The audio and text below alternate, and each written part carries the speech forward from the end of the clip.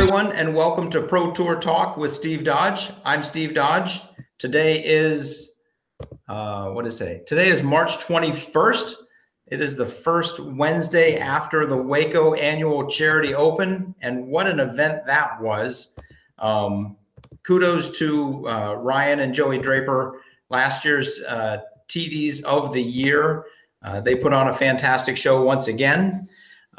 And as everybody knows, I'm sure, Jeremy Koling walks away with the win in extra holes over Nate Perkins.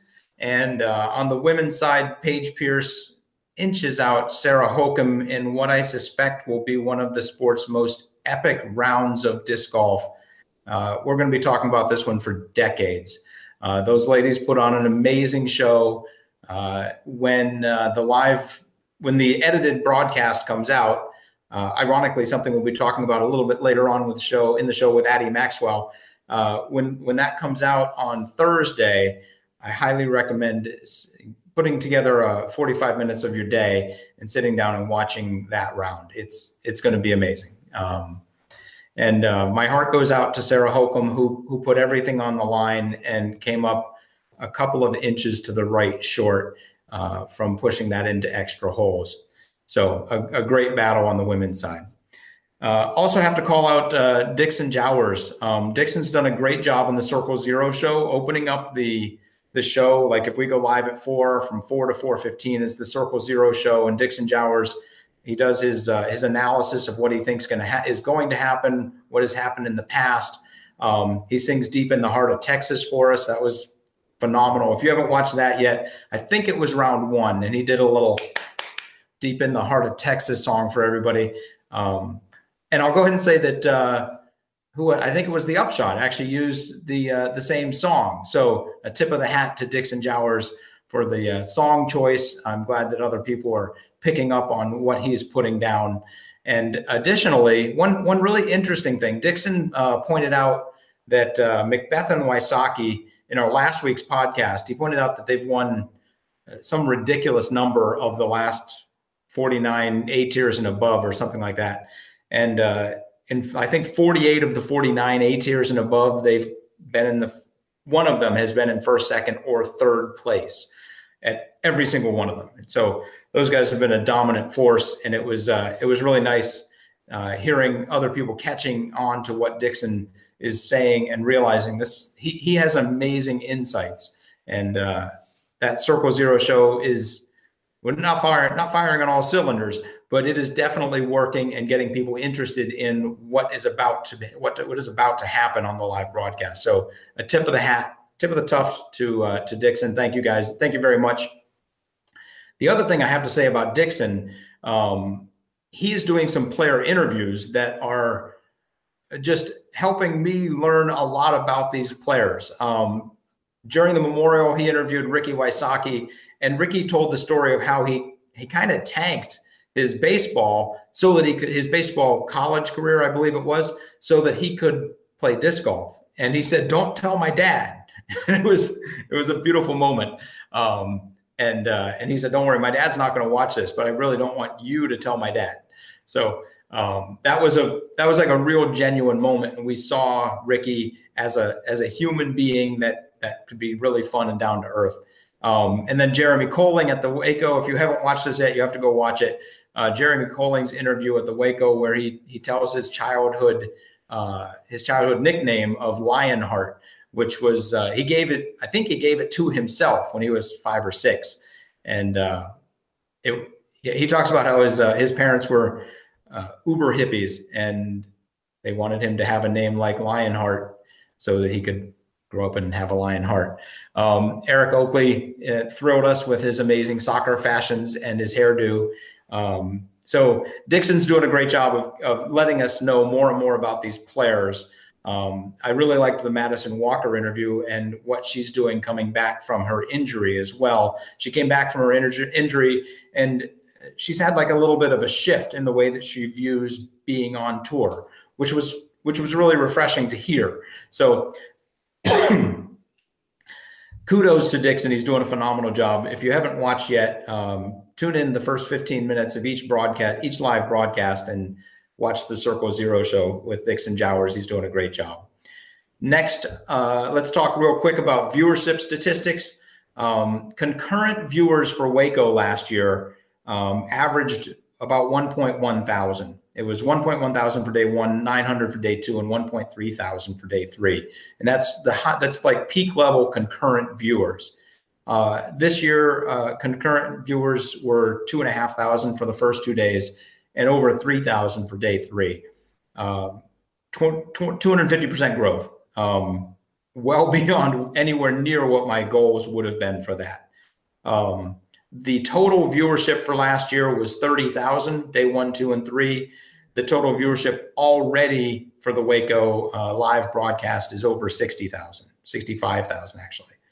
And then average watch time went up by 8 minutes to just under 34 minutes on average, which is 6 minutes shy of my goal.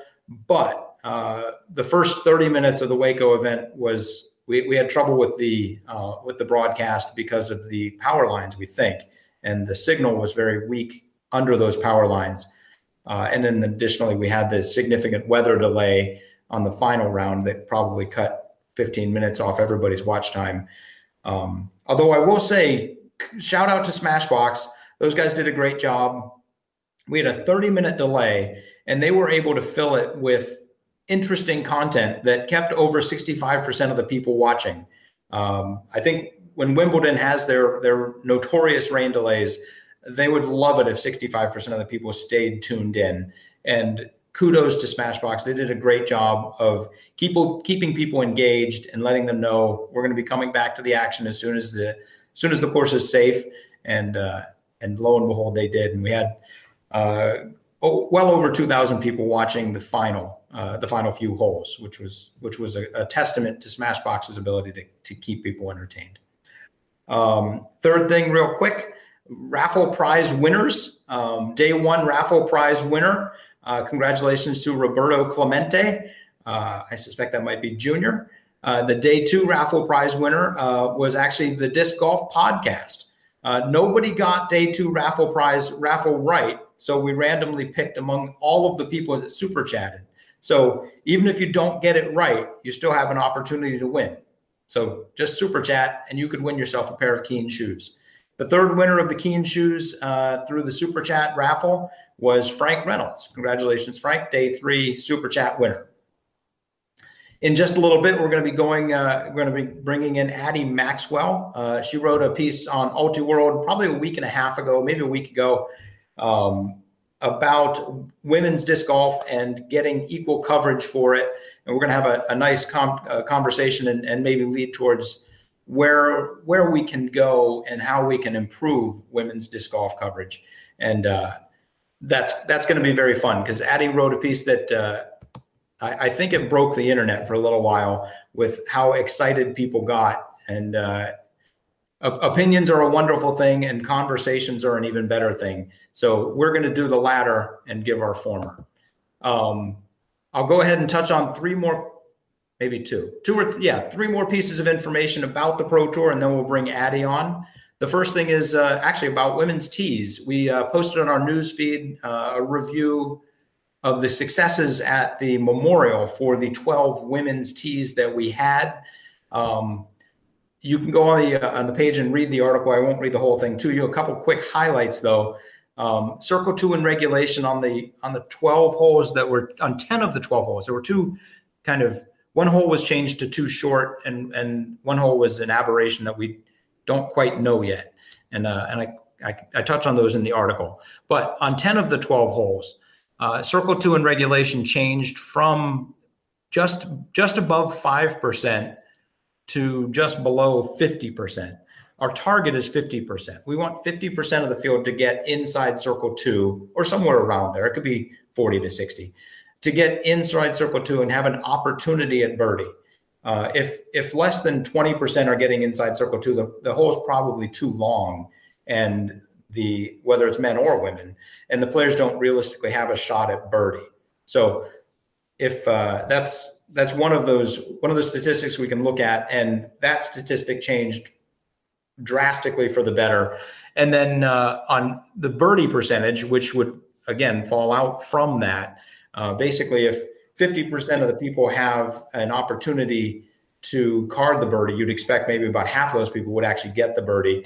And at the Memorial, on those 10 holes that changed, there was actually a total of one birdie, which is, I can't even see that percentage. It's so small, under 1%. And it changed to 22% on the 10 holes that changed. So again, a very good change on those 10 holes that changed. So statistically, those holes played much better for the women's side of the game.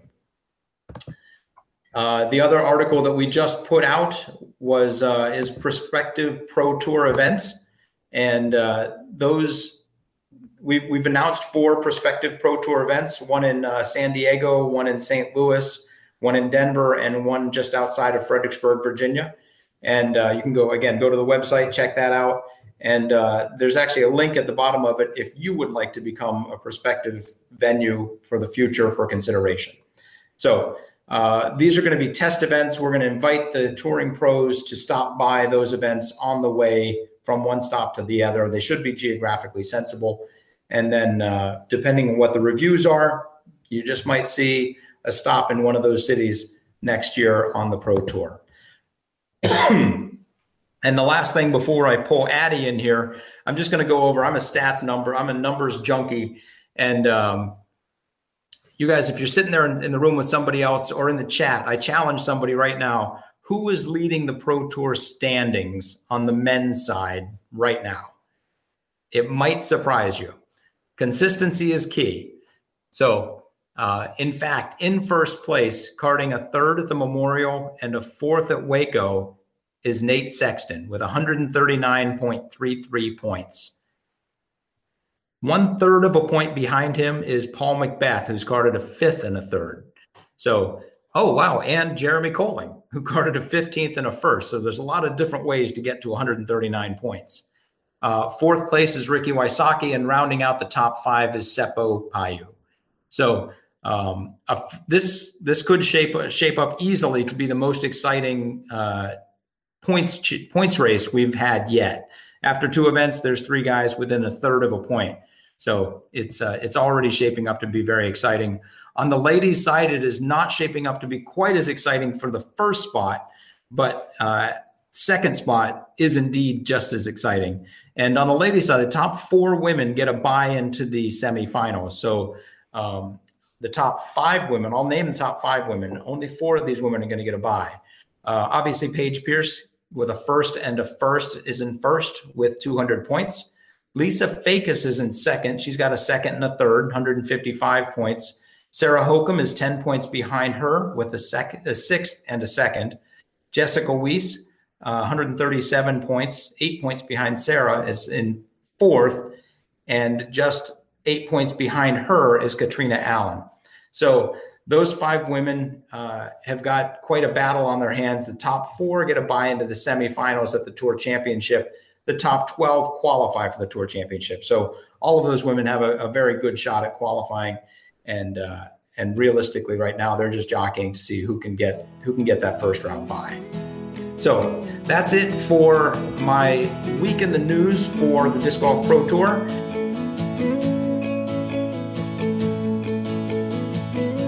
And with that, I'm going to go ahead and invite in Addie Maxwell. Welcome to Pro Tour Talk. Hi, thanks for having me.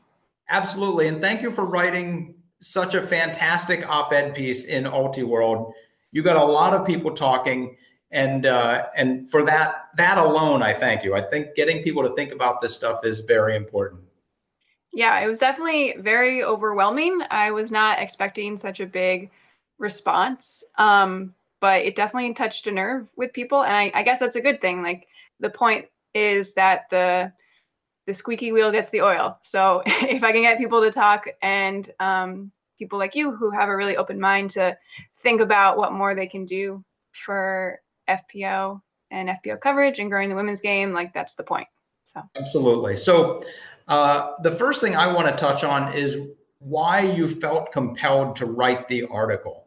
I have my theories, and I'll put them out there, and then I'll let you correct them as you would probably want to do. My theory would range around the expectations level.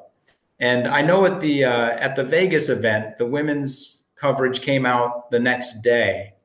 And at the Memorial, our plan was to come out with the coverage Tuesday through Thursday. And we developed this. The women's window is Tuesday through Thursday after the event, and the men's window is the day after the event. So it would usually be Saturday through Monday. My guess is that the fact that didn't come out soon maybe caused some emotional unhappiness, and then the ball started rolling, and you started doing some investigating. I think that's part of it, but I think that it starts much farther back than that. So I've been playing sports my whole life. I played sports in school all the way through college, and I played tennis. So I always experienced both playing sports in a way that was protected by Title IX. So there was always a men's and a women's or a boys and a girls option. And then also playing tennis, that's a sport where it's probably the most visible and gender equitable at the same time. We know Serena Williams' names just as well as we know Roger Federer's. And then after college, I played Ultimate Frisbee, which is another fairly equitable sport. Like there was always an option for me to play and to see myself at a high level. So coming to disc golf has been sort of this crazy like wake up call of like utter confusion of why it feels so unequal, like trying to figure that out, and realizing that the priority for people in positions of power in disc golf is so much, their priority is so much with the MPO. And that's where they think that the money is just like automatically. And I don't think that is the case. I think that if women's disc golf is invested into the same way that men's disc golf has been, it can be just as successful. So, and there's been a lot of examples of that before, that 1 week where there was a lot of coverage and then there wasn't. I think like looking at the Disc Golf World Tour is a great example of not seeing options for professional women players. So the Disc Golf Pro Tour, I think you guys have done a really good job in context of disc golf as a whole. And I quoted your article from last October in the beginning of my article where you were sort of promising a lot for FPO. And so I was like, yes, like finally somebody gets it. And for the most part, I think that you do. Like I can tell that all this is coming from a really great place. So it was frustrating, yes, then to see sort of the PDGA incentivizing the next day coverage of both men's and women's league cards, and then to go to the next week to the Disc Golf Pro Tour where I'd been like all on board and see it not be the same. And so that was disappointing. But I think it's also important to understand that it's more than just that. Like I think a lot of female athletes have experiences that have been their whole lives where they play sports and they feel great about it, and then someone kind of knocks them down just because they're a woman. And I think that understanding that is the background of many women's frustrations in disc golf and like the visibility of women's disc golf is super important. There's a lot to unpack there, and I say thank you very much for getting it out so concisely and quickly. We are on a time crunch here. Oh, I'm sorry. Oh, no. I think it's great that you got all of that out, and I'm impressed that you did it all in 4 minutes or whatever that was. The one thing I will say is you're 100% right about tennis. The equality in tennis is phenomenal. Serena Williams is one of the world superstars. And you could probably name about, if you follow tennis, you could probably name about an equal number of premier tennis women and premier tennis men. When you get over to Ultimate, it's interesting because I played Ultimate for probably about 5 to 10 years, pretty competitively. Went down to nationals a couple of times with the Masters team. And they had women's, men's, and co-ed. And the co-ed division was really interesting because there are teams that have very strong women, and they'll go ahead and play more women than men, which is a testament to they're using that as a strategy, which I think is great. Yeah, I played on a mixed team when I played Club Ultimate, and yeah, loved it. Absolutely. The interesting thing on the ultimate side for USAU, it is very even, and they care about men, women, and co-ed. When you get into the pro side of the game with the AUDL, it's men. And I think the reason for that is because the men in general can throw farther, jump higher, run faster, just like they can in football and soccer. And so realistically, I think you can't really have women playing in an open version of that. And hopefully Ultimate will get big enough so that we can have the women's side or even a co-ed side as a professional side of the sport. I would argue that when making Pro Ultimate, it was assumed that people would rather see men because of those reasons, which I don't think is necessarily true. I think that Club Ultimate has as much or more visibility than Pro Ultimate, and they show women and mixed and men's, and people care about all of them. Do you know, and I have not done any research on this, so you can slam me right now if I get this wrong. But do you know, do they publish numbers for viewership at the club nationals, like the club men's finals and the club women's finals and the club co-ed finals? Are those numbers published?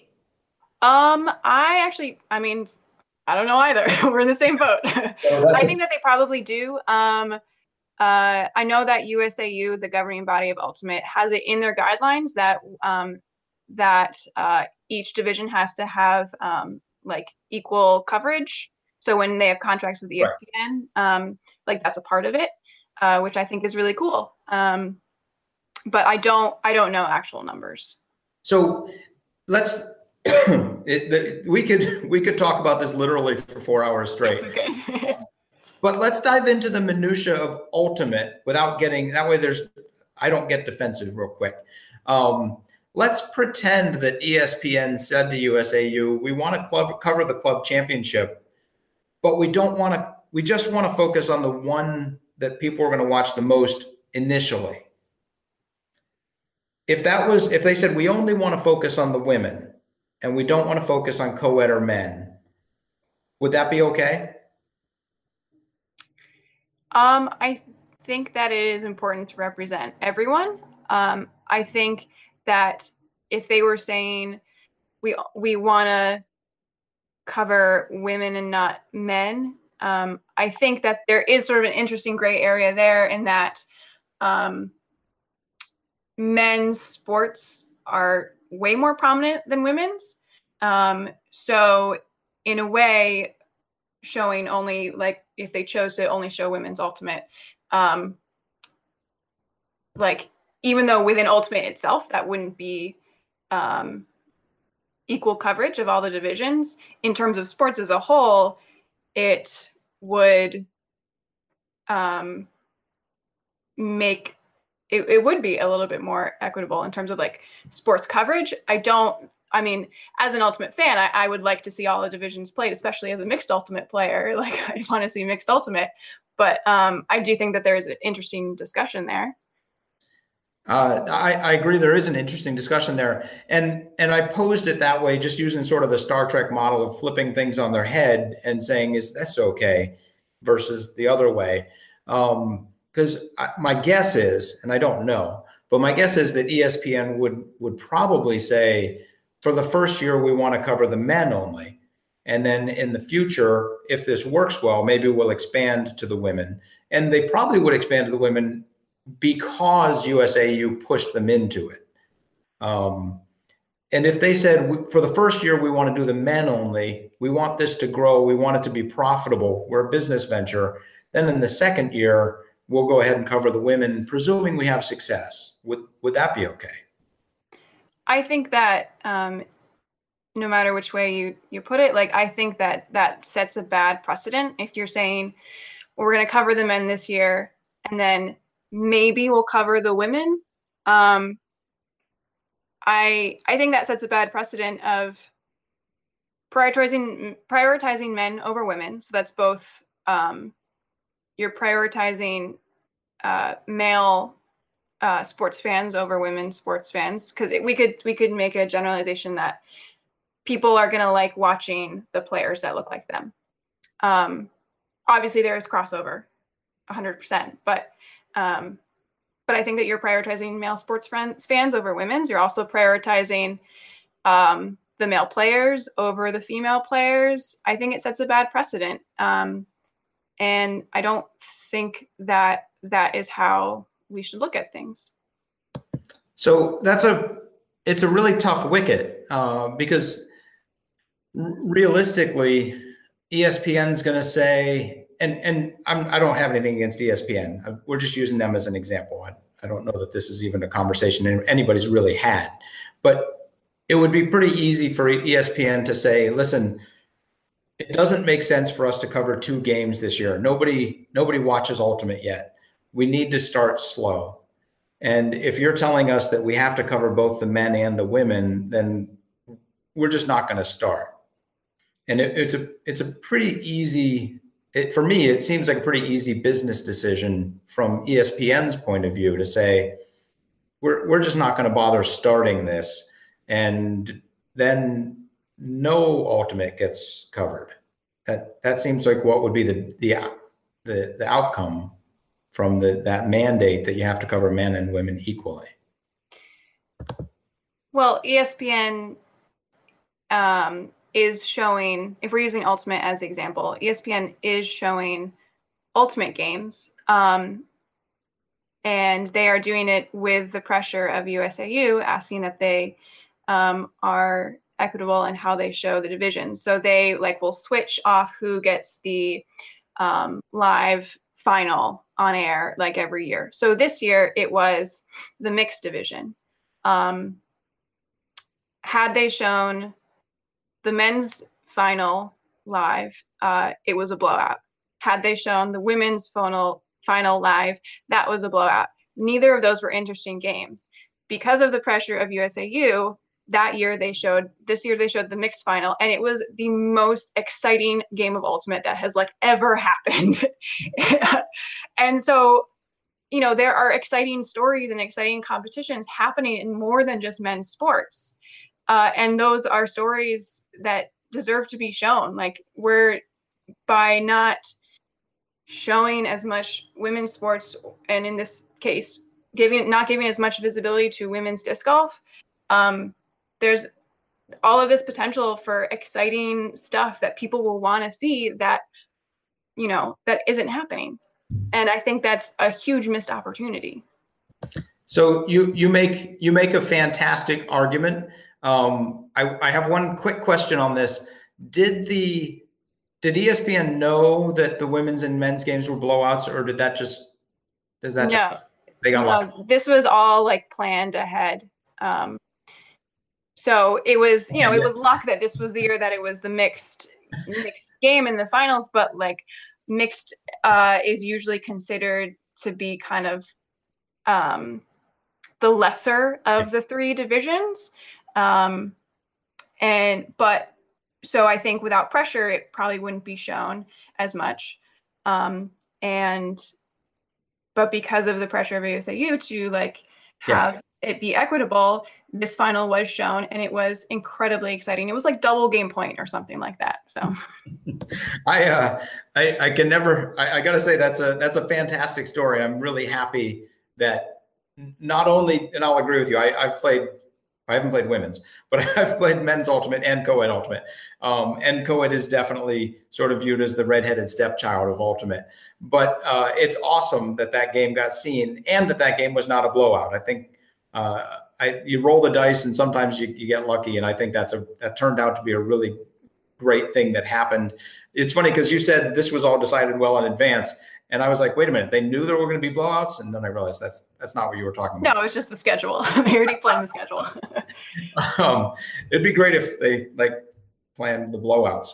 So we have just a couple minutes left. And I'll go ahead and just say, I'm really happy that you got this discussion going.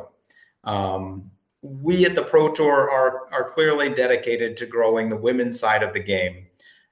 You're absolutely right. We wrote the article at the beginning of the year They said, we want to put out women's tees. We want women's hospitality and conveniences. We want to spread out the pros. So we encourage women to step up so they can play with the top pros in the world. We're going to reduce entry fees. We're going to increase and improve the video coverage.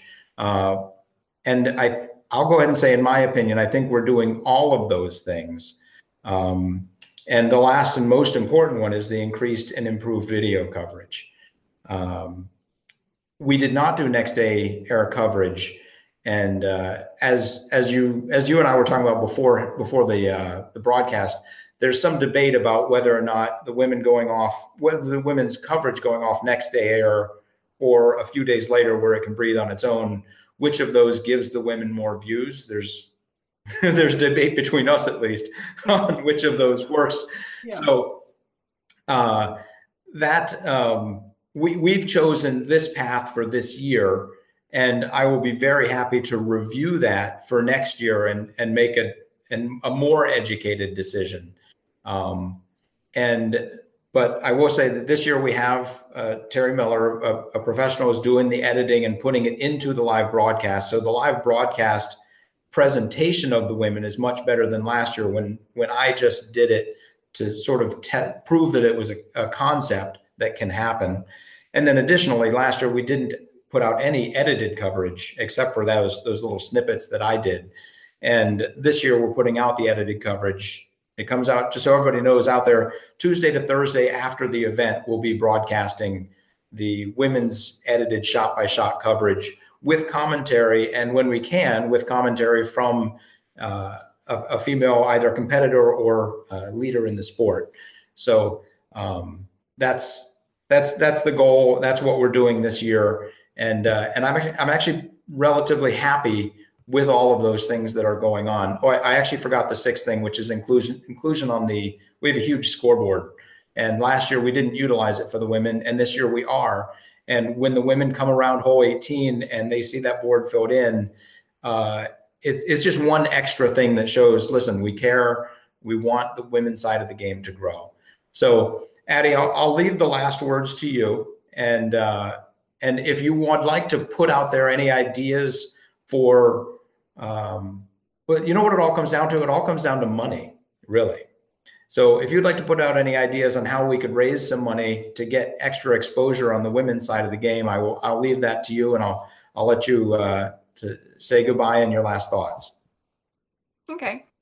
Well, I do want to say that I do recognize the and really appreciate and respect all of the work that you are doing on the Disc Golf Pro Tour to have better experiences for the female players and also the fans of the women's game.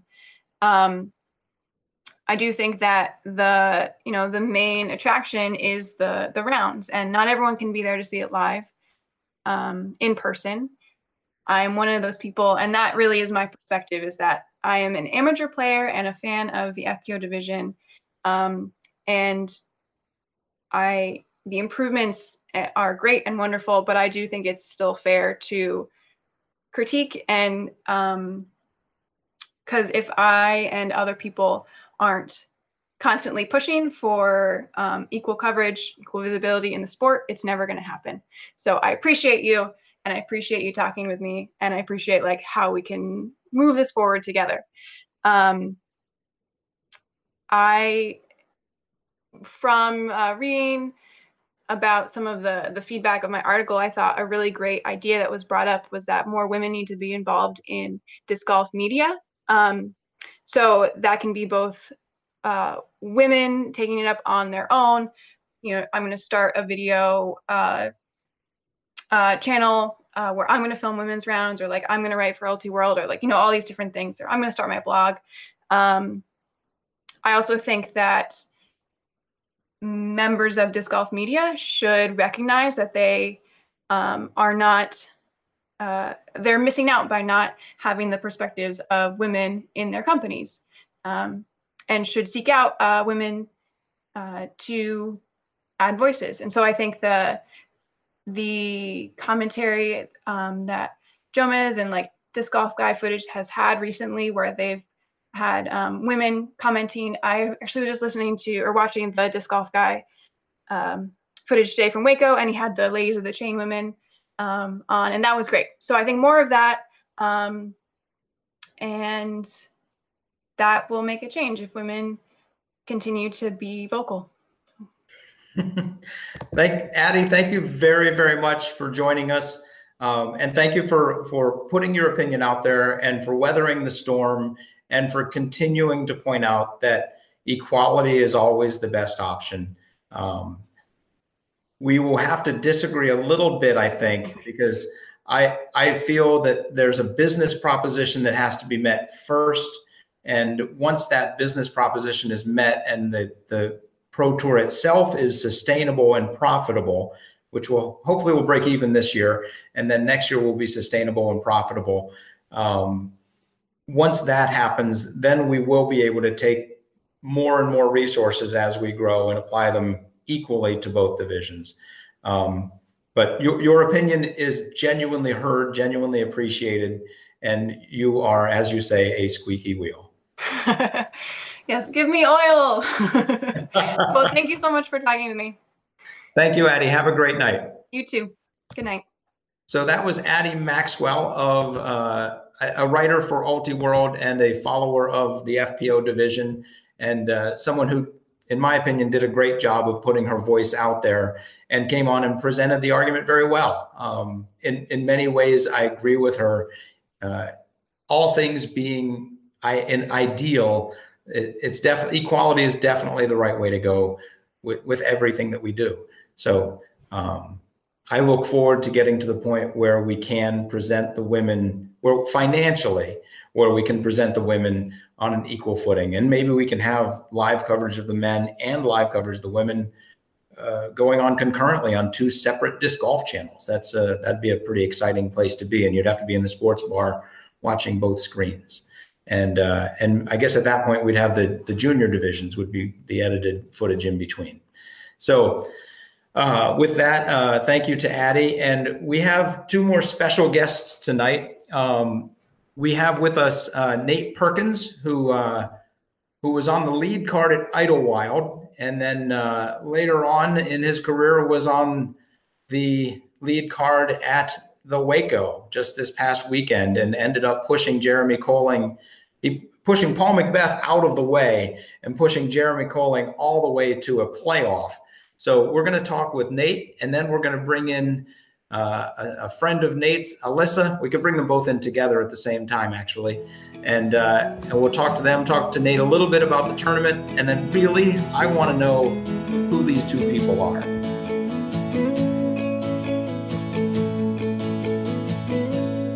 So with that, Nate and Alyssa, hello there. It's great to see you both. Hi. Hey, Steve. Good to see you. Thanks for So Nate, I'm going to start with you, and I'm just going to say very nicely shot this past weekend. I predicted you going into the third round. I predicted that you would come out ahead. And now 8:40, and the library will be closing in 20 minutes at 9 o'clock. We got this time. The children's circulation area is closed. All items must be brought to the main level circulation area for processing. If you're still in a group, just so you know, I'm in the library. All right. You have 5 minutes left, so don't forget to get your IDs from the reference desk upstairs. All right.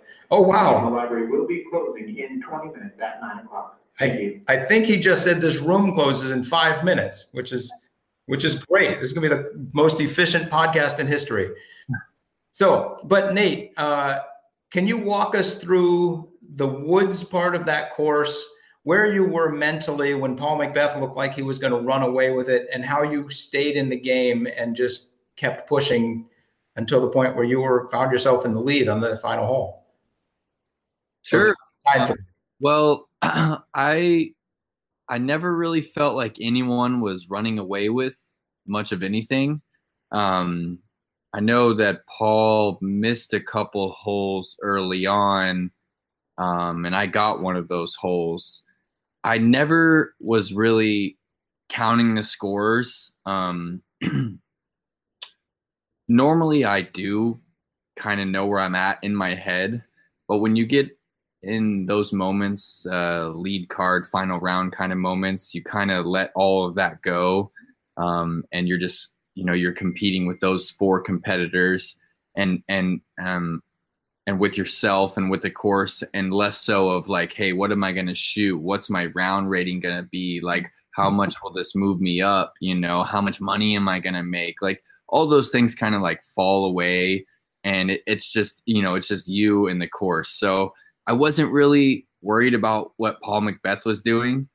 I mean, I am still a fan of the game, and I do like to watch. So it was nice to watch some of his shots, but I wasn't really worried about, okay, he just got 5 birdies in a row, I'm in trouble kind of thing. Well, that's fantastic. I did hear Jeremy Colling saying that you have been pushing yourself to become a champion of the sport. Last year, James Conrad pushed Jeremy all the way to the extra holes, as you did this year. Later on in the season, James Conrad went on to get his first Pro Tour victory. How does that feel for you? And actually, you brought it up to me last year or 2 years ago, I think at the Silver Cup, potentially. I dissed you. Yeah. You tied Ricky Wysocki in the first day, and I put your name second. And you went up to the board and switched those places. You said, no, I earned that top spot because I got the hot I got the hot score in round 2. And you were right to do that. I make a lot of mistakes, so it's easy for you to be right in that case. But how does it feel for me to eat crow and say Nate Perkins is one of our elite players? Wow. To even be considered alongside those players is an honor, and it's very humbling. It wasn't very long ago that I was going to watch these players for the very first time. I've been in love with the game ever since I was young. My dad was taking me to go play disc golf, and it wasn't until college that I really learned that it was a organized professional sport and that there were serious athletes involved. So I went, in 2013 to watch the Texas State Disc Golf Championship, and watched Rick and Simon and Paul play in the wind. And 5 years later, I'm beating some of those names, and I feel like we're all just a big family as well. So really, it's truly amazing. These are special days indeed for the sport in general, where the players are still accessible. We're starting to make some money, and you guys can actually make a little bit of a living. Living in cars is a way to live. I mean, some of us have nice vans, some of us have cars, and some of us have RVs. But it's a really fun time in the sport because of the family aspect of it. And I'm going to use that as a segue. Sitting next to you is Alyssa Van Lannen, the Pro Tour photographer, and I think co-pilot in your van. So the question that I have for you two, hi Alyssa. The question that I have for you two is, how did you two meet? Why are you on the road together? What is going on? I'm surprised you haven't heard the story yet, honestly. I can't believe you haven't heard the story, Steve. Mm-hmm. I'm very good at playing dumb, but in fact, I haven't heard the story. Well, do you want to start, or do you? Well, actually, you kind of made reference to it, because the first time we met was the day that he changed the leaderboard and put himself on top. So, go back a little bit farther, though. I think. Yeah. I graduated high school, college. I graduated the University of Texas at Austin. I graduated college, and I left for tour with my friend Greg Barsby. I competed at Beaver State, Maple Hill, and one small event in Ohio, the Red, White, and Boom. And I miscashed at all 3 events, and I was ready to go home. I was ready to go get a big boy job. And I dropped Greg and Nico off at this tournament in Wisconsin called the Silver Cup. Just on your way back to Texas. Yeah, just dropping them off. I'm going to head back to Texas. And Greg paid my entry fee to her dad, Jim Van Lannen, the day before the tournament. I end up playing in the tournament, shooting a decent first round and a hot second round, and found myself tied for the lead at the Pro Tour tournament that I wasn't even planning on playing. And Well, Alyssa is the daughter of the Silver Cup tournament director, Jim. And really, I got my first camera bought for me to take photos of his event. That's why I even like doing this, right? Wow. So amongst the woods of Rolling Ridge, I see this beautiful girl holding a camera around her neck, taking photos, and I was immediately enamored with this girl. And when the round was over, she came up to talk to me right outside of the He was Rolling standing Ridge by tent. himself looking awkward and looked like he needed someone to talk to him. So that's my side of the story. But I did come up and talk to him. That part is true. And yeah, I guess the rest is history. Yeah. So what do you mean the rest is history? What did that first conversation sound like? Actually, I don't even know. Well, do you know what the first thing you said to me was? Well, I'm on cloud nine. You know, I just played on the lead card for my first time in front of the cameras, in front of the crowd, and everything. And I'm talking to this beautiful girl. So I've got nothing to worry about in the world. And to be honest, I was coming on pretty strong. I was really, really into her, and I was trying to buy myself some time for later, for under the fireworks kind of thing. Buying me spotted cows from New Glarus in Wisconsin. Yeah, buying her some beers with the money he didn't have, so I don't know where that came from. Yep, you find it when you need it. Yeah, and then I ended up staying in Wisconsin for another week to hang out with her, and left to go play a few more events. And every week in between tournaments, he just kept showing up back in Wisconsin. I don't know. Yeah, it didn't matter where the tournament was. The freeze broke down. He still somehow made it back to Wisconsin. So actually, I won a relatively big B tier the week after I met Alyssa, and all it took was just a little inspiration from her and her believing in me and telling me that I could fulfill this dream that I had, and that I didn't need to give up and go get a job that I didn't want. So it was really meeting her and just her, the energy and the love and the life that she has flowing through her that has brought me all of this confidence and ambition, really. That is an absolutely phenomenal story. I'm very glad I asked, and I'm very glad you guys shared it. And Nate, congratulations on landing yourself a beautiful woman, and on landing yourself the start to what we all hope is a fantastic career. Nate, do you want to tell me one funny story about Alyssa that you have learned over the last couple of years? Well, there's lots of really good ones, because this girl wakes up in the morning with, I don't even know how she gets the energy, but she wakes up ready to go, and she's telling me all kinds of stories about the countries she's visited, the places she's been, the people that she's met along the way, her childhood stories. There's so many great ones. One that really sticks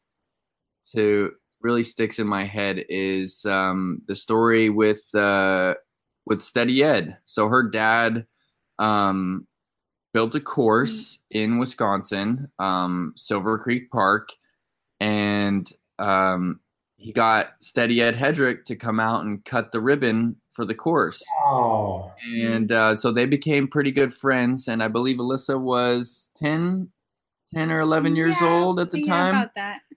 She was about 10 or 11 years old, and Steady Ed stayed at their family's hotel and restaurant right on the waters of Lake Michigan. And her and Steady played a little game of mini disc golf in the halls of her hotel. Along with my we'd play with goals of certain hotel rooms. So you'd shoot. I envy you that memory. So I'm in her. Really good thing. I'm in her house, a few days after the Silver Cup, and I pick up a mini, and it's got a handwritten message from Steady Ed to her on it, and I'm like, who is this girl? That's funny. Alyssa, do you want to reciprocate? I'm not sure I have any good disc golf ones. No, it doesn't have to be disc golf. Just something ridiculous that Nate's done that nobody else knows about. Yeah. So if you know him pretty well, he's a very good writer and very creative and a great storyteller and can really tell anyone anything about anything, right? So his mom told me once this story about, I think you were in 4th grade, when he wrote this essay. Everyone had to write an essay for their Texas State testing. I don't know exactly what it's called, their standardized testing. And he wrote a beautiful essay about his favorite uncle and the last time that they went fishing. And if you know him, he's a big fisherman, one of his favorite activities. And he wrote this tearjerker of an essay about the last time that they went fishing. Okay.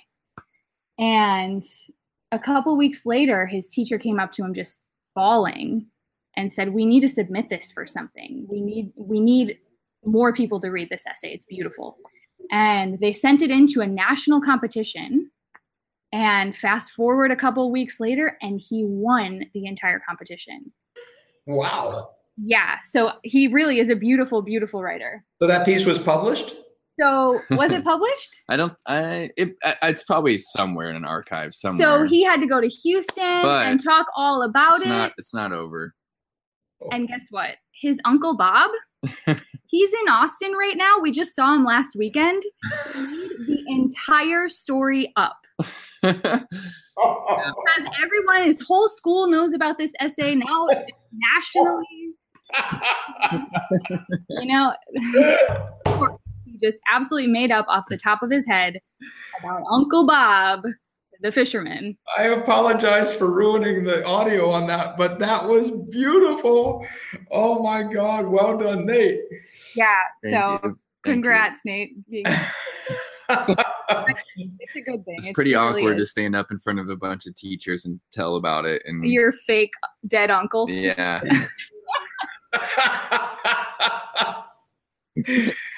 Fictional Uncle Bob.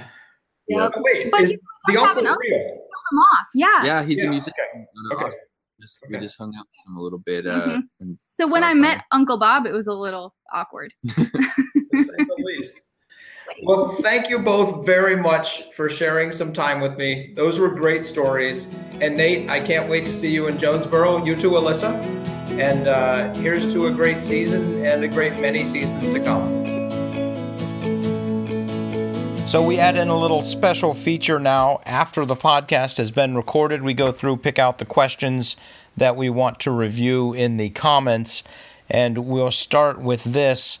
Can you alternate men's and women's pro cards so you have the top FPO card tee off right before the top MPO card? Leo, that is a fantastic idea. We actually attempted doing that at the Vibram Open back in 2012, 2013. Unfortunately, we don't have enough live cameras nor the ability to record the live video and jump between cards and have it be cohesive. In the future, I would anticipate this will be a feature that is available through our live streaming software, but right now it's not an option, so it's either or. One thing we did find, when we put the women right before the men, the women had to deal with the crowds, and the crowds were all facing, well, not all, the vast majority of the crowds were facing the men. So it actually made the lead women's card a less desirable experience for the women. Probably about 4 or 5 years ago, we switched to having the women go off early at the Vibram Open, the goal being to finish that round and then 15 to 20 minutes later start the men's round, encouraging people to come out and have a full day of watching. The response from the women after seeing those two experiences in back-to-back years was overwhelming. Let's keep doing the women early so that they can have their audience and not be in the way, and not, I should say, so that they can have their audience and not experience all the negative impacts of the crowd that was watching the lead MPO card. So, next question. Maybe for the final rounds, you send out the top 2 cards for FPO and MPO, alternating them. 1 film crew assigned to each of the top cards. Okay, That's funny. I just picked all these out, and those are two, basically the exact same question. Although this one points out, have a different film crew on each. We have limited resources, and what we're actually asking our film crews to do is double duty. Terry Miller, Rick Corshane, Chad, those, and my brother even, those guys film both the women in the morning and the men in the afternoon. So unless we hired 2 more film guys, which the budget doesn't allow, we really can't do that, can't have them go out at the same time. NorCal says, I personally don't like the spliced coverage during the live MPO. I appreciate the feedback, and I would love to hear what you would like to see instead of the spliced in women's coverage. The options are more ads. We could try to do some a commentator in a booth with some statistics. I don't want to go back to the shaky camera walking down the fairway. So I'm open to adjustments. I need to know what kind of things people would like to see. I have a feeling at this point that if we took the women's coverage out of the live coverage, there would be quite a few people wondering why we're going the wrong direction on women's coverage. So for the time being, we're going to keep that the way it is. Why can't we toggle live coverage back and forth? Same answer as before. This is actually a software limitation as well as a number of cameramen limitation. We only have enough money to pay enough cameramen to be to have basically 2, a maximum of 3 if one is hardwired in at the clubhouse or something like that. So 2, maybe 1 stationary camera making 3 cameras that we can toggle between. If you add another camera on, for example, MPO2 or even FPO1 if they're playing at the same time, then what that does is it makes it so you could jump between the cards, but the software limits it so that we can't pause one card and say, okay, they're going to tee off. As soon as these guys are done putting out, we'll jump to the other card. They would just have to happen to be playing at the exact opposite times, which 9 times out of 10 is not what actually happens in the broadcast. And one of the cameras is basically a loss. So software limitations and money are the reason for that. Keep the great questions coming. I love answering these questions, and I think going forward, I'm just going to do the question and answer session after the fact so that I have time to read the questions, pick out the most appropriate questions, and then answer them as the last section in the podcast. So thank you all for watching. Have a great night, and I'll give it back to myself to close out the show. And with that, I'm Steve Dodge. Pro Tour Talk for March 21st is complete. Thank you all very much for watching or for listening, and we'll see you next week with more tales from the tour.